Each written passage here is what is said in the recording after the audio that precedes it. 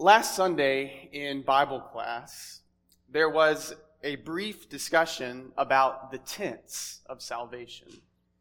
As we were studying in the book of Philippians, there were some thoughts about when we talk about salvation, are we talking about something that is in the future?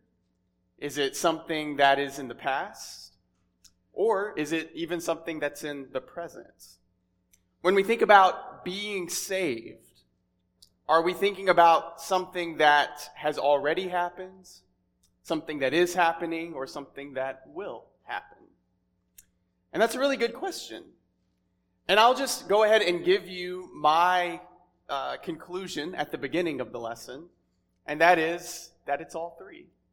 There's a sense in which we have been saved, a sense in which we are being saved, and a sense in which we will be saved. And I appreciate the songs that Bruce chose to lead us in this morning. He asked me about what I was preaching on, and I tried to sort of tell him what it was about. And several of the songs that we sung talked about different tenses of salvation. I noticed it even in the first song, where we talked about how heaven came down and glory filled our souls. Heaven already came down to us. But then in the second verse of the song, it talks about, I have a hope that surely endures. And it is in heaven in the future. And now I've lost the phrase. But there's a future sense of a hope in heaven that awaits us. And so there's a sense in which heaven has come down, and a sense in which we're looking forward to going and being in heaven in the future. And so I have two goals for this lesson this morning.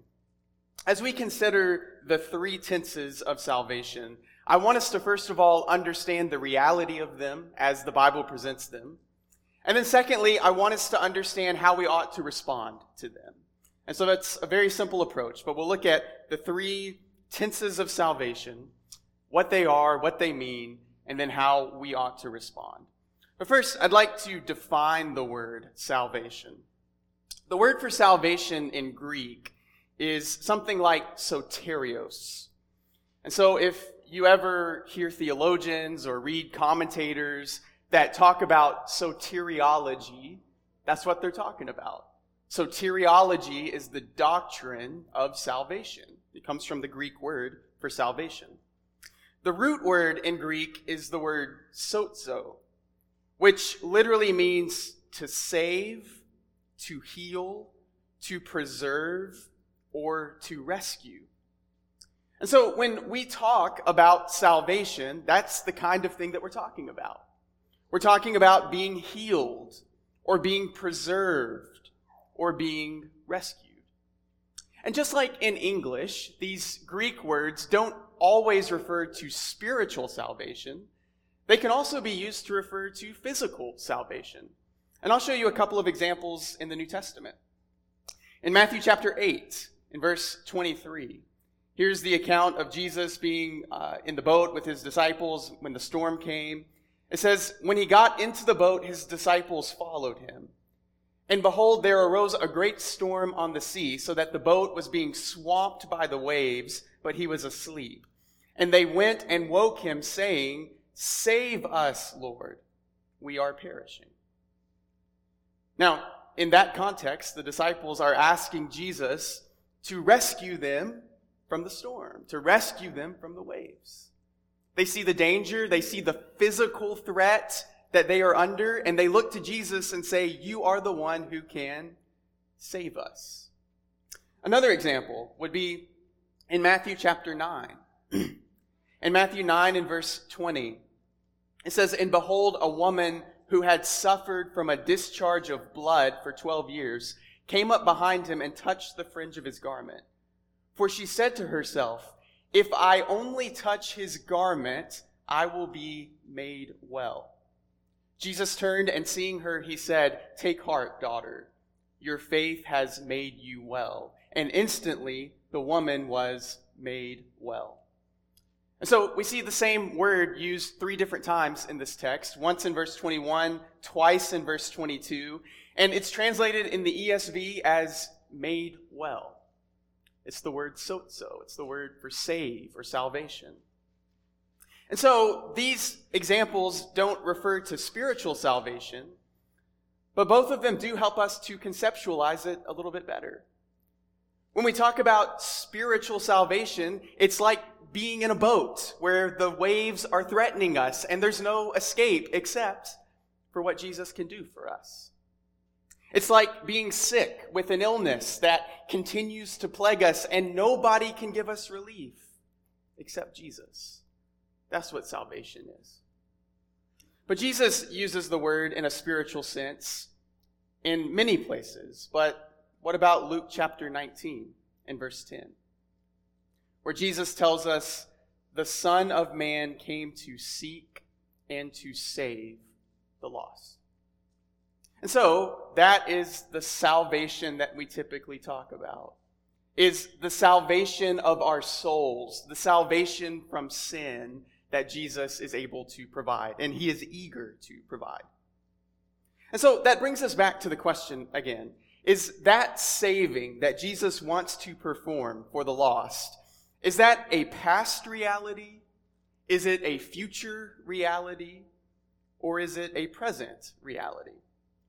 And I'd like for us to look at all three of those senses. And we'll start actually by talking about salvation in the past tense.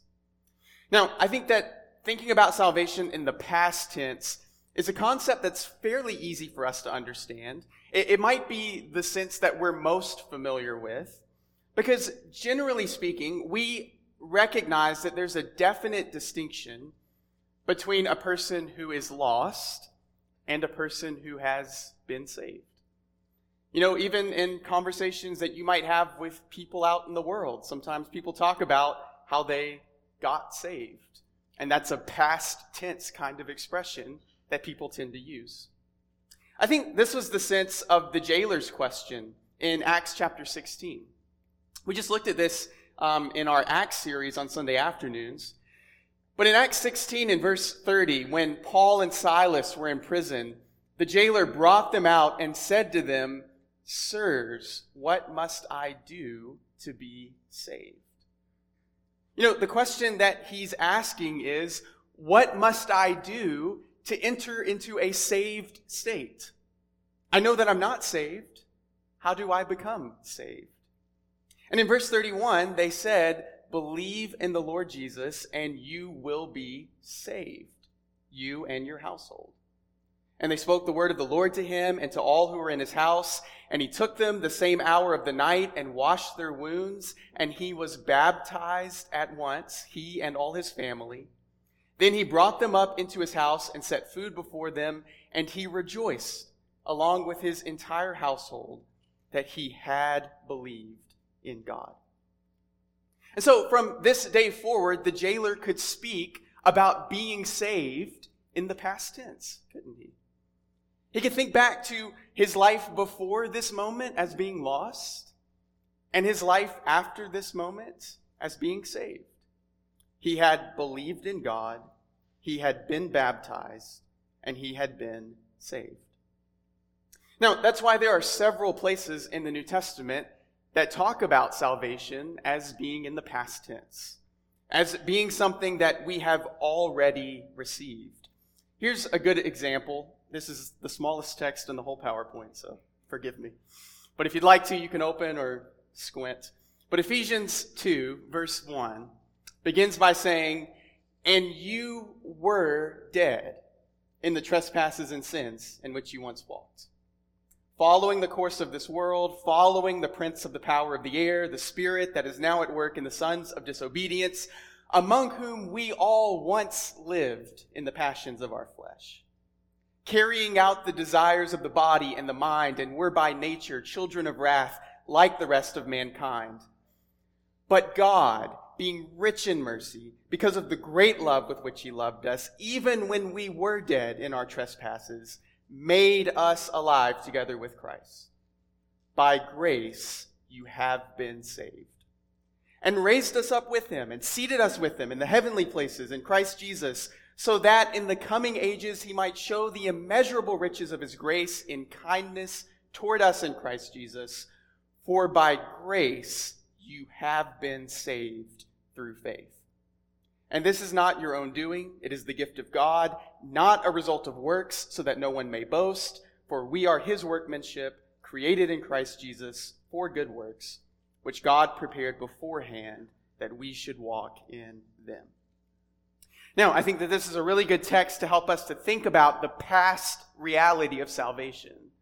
Because Paul is drawing a contrast between our distant past and our less distant past. He said, there was a time in your past when you lived just like everybody else.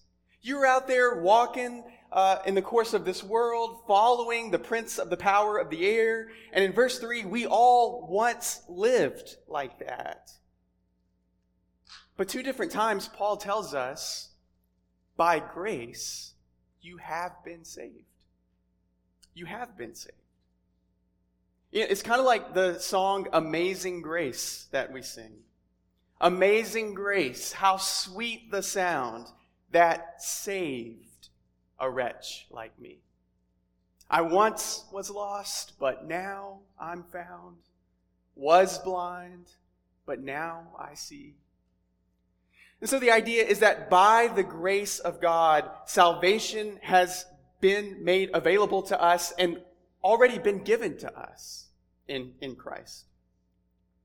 When we say that we have been saved, what we mean is that there was a definitive moment in time. There was a definitive line that was crossed where we went from being lost to being saved. And that was when we became united with Christ in baptism. But there's also a sense in which salvation is something that we're looking forward to in the future. And I think that this is also pretty intuitive and pretty natural for us to think about, that we look forward to a salvation in the future. I'll show you a few places that talk like that. In 1 Peter chapter 1, in verse 3, Peter says, "Blessed be the God and Father of our Lord Jesus Christ. According to his great mercy, he has caused us to be born again to a living hope through the resurrection of Jesus Christ from the dead, to an inheritance that is imperishable, undefiled, and unfading, kept in heaven for you, who by God's power are being guarded through faith for a salvation ready to be revealed in the last time." So notice here that when Peter talks about salvation, he doesn't so much talk about how we have been saved, but he's looking forward to a time where we will be saved. He says there's an inheritance that is waiting for us in heaven. He says that it's a salvation ready to be revealed in the last time. And so, because of salvation past, there is a confident expectation of salvation future. In verse 3, he says, he has caused us to be born again to a living hope. And in verse 5, he says that this hope is a salvation ready to be revealed in the last time. And so in this sense, salvation is something that we are looking forward to in the future. Something that we are eagerly anticipating. And so Peter comes to a conclusion in verse 13 of this chapter. And he says, okay, if this is true, like we're looking forward to this inheritance, we have this salvation ready to be revealed. He says in verse 13, "Therefore, preparing your minds for action, girding up the loins of your mind, and being sober-minded, set your hope fully on the grace that will be brought to you at the revelation of Jesus Christ." Peter says that we ought to be people who are forward-looking. We ought to be people who are eagerly anticipating and focusing on the treasure that awaits us. Because that's going to change everything about the way that we live here in the present. But this is a salvation ready to be revealed in the last time. And Peter talks about something that will be accomplished when Christ returns. And we think about all of the places in the New Testament that tell us what will happen when Christ returns in the future. In 1 Thessalonians 4, in verse 16, it talks about there being a cry of command, and the voice of an archangel, and the sound of a trumpet, and the dead in Christ will rise first. This is when we will receive the redemption of our bodies, like Romans 8 and verse 23 talks about. This is when we will take part in a new heavens and a new earth in which righteousness dwells, like 2 Peter 3 and verse 13 refers to. And as Mike read for us earlier, he says, what sort of people ought you to be, waiting for and hastening that? And so there is a future salvation. And so that's why in Romans 13 and verse 11, Paul writes, salvation is nearer to us now than when we first believed. You know, if you think about your life being like a timeline, you know, you start over here and then you end up over here. You're at some point in the present where there's the past on this side and the future over here. And so if you look back to when you were saved in the past, you are now closer to when you will be saved in the future. The end is coming. We don't know exactly when it is. But we do know that we're one day closer today than we were yesterday. We know that we're 1 year closer today than we were a year ago. We need to think about those things. We need to realize that we are approaching salvation. But there's a third tense of salvation.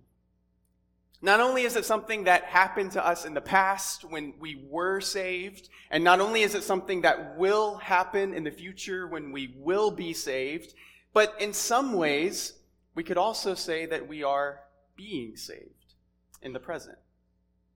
And I think in some ways, this is the most challenging part of the puzzle for us. But when we understand it, it helps to bridge the gap between the past and the future. And I'll show you a couple of places that talk that way too. 1 Corinthians chapter 1, in verse 18, Paul writes, "For the word of the cross is folly to those who are perishing, but to us who are being saved, it is the power of God. For it is written, I will destroy the wisdom of the wise, and the discernment of the discerning I will thwart. Where is the one who is wise? Where is the scribe? Where is the debater of this age? Has not God made foolish the wisdom of the world? For since in the wisdom of God the world did not know God through wisdom, it pleased God through the folly of what we preach to save those who believe." So notice the tense there in verse 18. Here Paul talks about how we are being saved. It is a present reality. We have been saved, we will be saved, and we are being saved. And this text also gives us an indication of how that works in the present. Notice the way that Paul is comparing and contrasting the wisdom of the world with the wisdom of God. As you look at what Paul writes here about all of that, which one do you think is greater?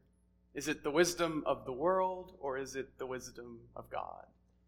Obviously, Paul esteems the wisdom of God as being greater than the wisdom of the world.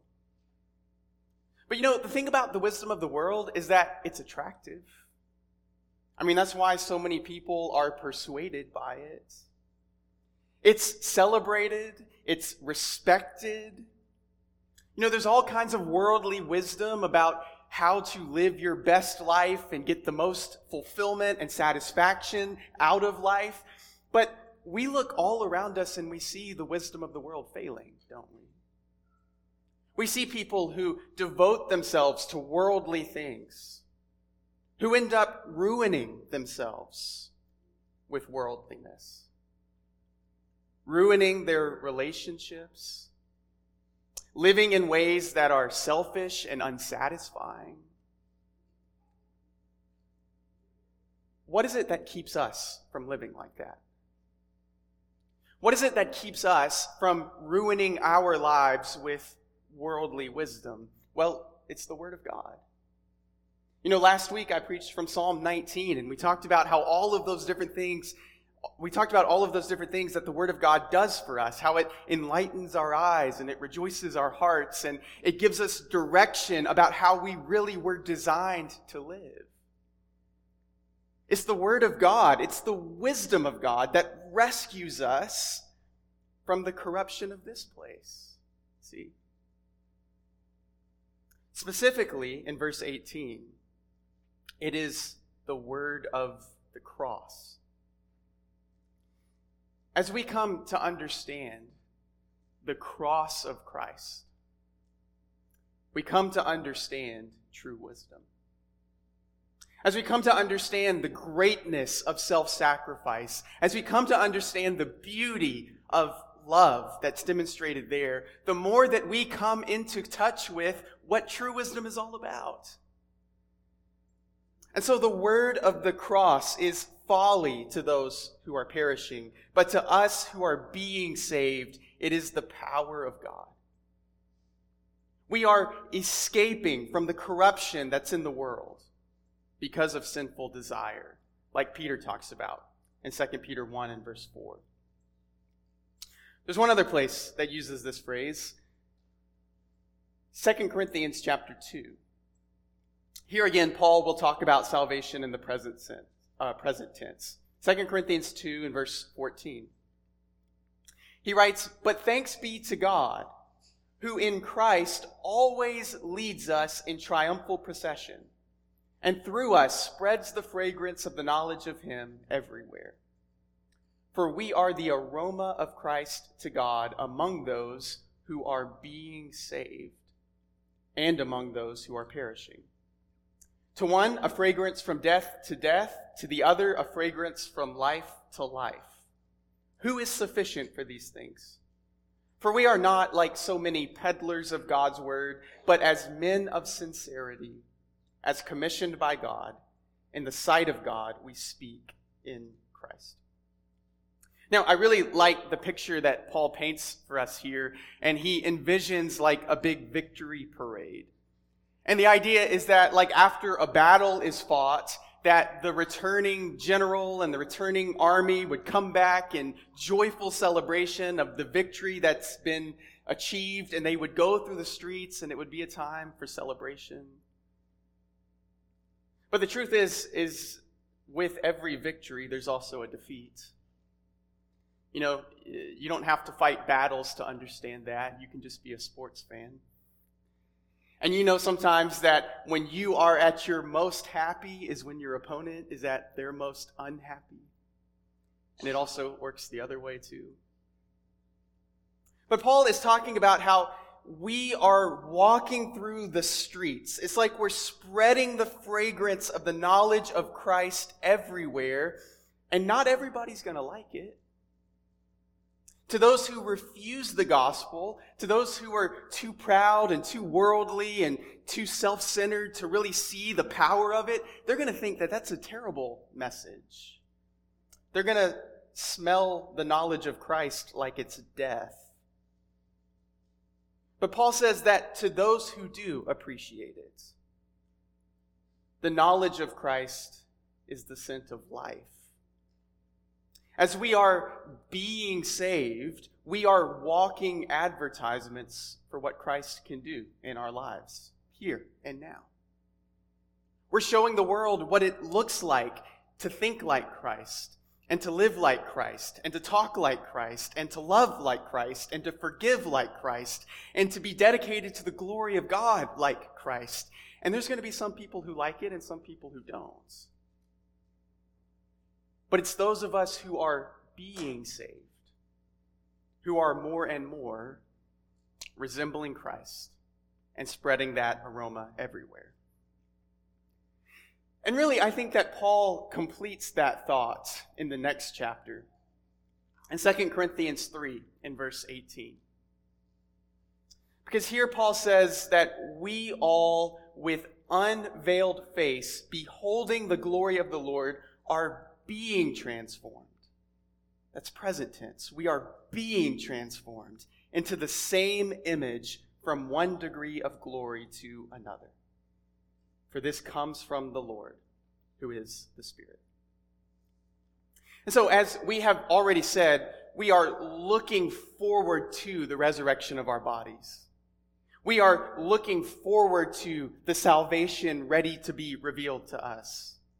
We are anticipating a resurrection of our bodies and a glorification and taking hold of eternal life and living on in eternity with God forever.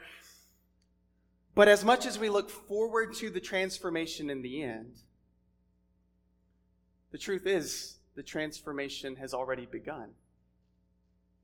As we look to Christ and as we behold his glory, the Spirit is transforming us from one degree of glory to another. And I like how Paul says it in Romans 8 in verse 11. If the Spirit of him who raised Jesus from the dead dwells in you, he who raised Christ Jesus from the dead will also give life to your mortal bodies through his Spirit who dwells in you. In other words, the transformation that we hope for in the future is going to happen by the same power that we are being transformed in the present. The same Spirit that will raise us on the last day is the Spirit that is raising us here and now and giving us new life in Christ. And so for us, the hope of resurrection is already, but not yet. Being transformed into the image of Christ is already, but not yet. And the gift of salvation is already, but not yet. In Christ, we have been saved, we will be saved, and we are being saved. And so let's put all of this together. If we are in Christ, if we have been baptized into Jesus, like that jailer we read about in Acts 16, then how should we feel about our salvation? We can think about it in the past tense, in the present tense, and in the future tense. In the past, we ought to be moved to gratitude. You know, when Paul talks about what Jesus did for him, it's like sometimes he can't even finish his thought before he praises and thanks God for the salvation that he's received. As we think about how we were saved, we should be thankful for the grace that brought us out of death and into life. But on the other hand, as we look forward to the salvation in the future, we ought to be moved to hope. We ought to have a confident expectation, an eager expectation for what God will do based on the promises that he's given us. As we think about how we will be saved, we should be eagerly anticipating the grace that will give us immortality. So what about the present? Well, hopefully my graphic design choices lead you to see how gratitude and hope are mingled there. That in the present reality of salvation, the idea is that we can be grateful for what God has already done in our lives. We can be grateful for the growth and the maturity and the spiritual fruit that's being born, and we can give him thanks and praise for all of that. And we can also have hope for the transformation that's yet to be completed. We can look ahead and see the changes that we need to make and see how we fall short of the glory of God, and we see the beauty of Jesus and how we want to be more like him, and we can have hope that the transformation that he's already begun in us is one that he will continue to give us the power to achieve and will one day complete when Christ returns. And so we can be thankful for how far we've come, and we can be hopeful for how far we have to go. In Christ, we are in the process of being made like him. And so in Christ, salvation is a process that has begun, is continuing, and will be completed. I'll finish up with one more text. I like how in Titus chapter 3, Paul really brings all three tenses of salvation together.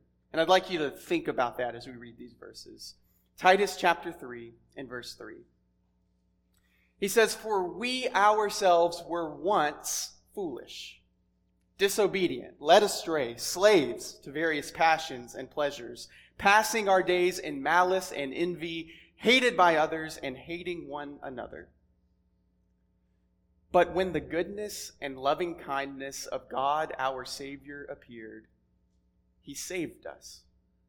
Not because of works done by us in righteousness, but according to his own mercy, by the washing of regeneration and renewal of the Holy Spirit, whom he poured out on us richly through Jesus Christ our Savior, so that being justified by his grace, we might become heirs according to the hope of eternal life." Can you see all three tenses of salvation represented? The question really that I want to leave you with is, could you say these same things about yourself? Could you say that you have been saved? Could you say that you are being saved? And could you say that when the end comes, that you will be saved? Well, it's by the grace of God that we can answer yes to all three questions. By the washing of regeneration and the renewal of the Holy Spirit. And I take that to be a reference to baptism.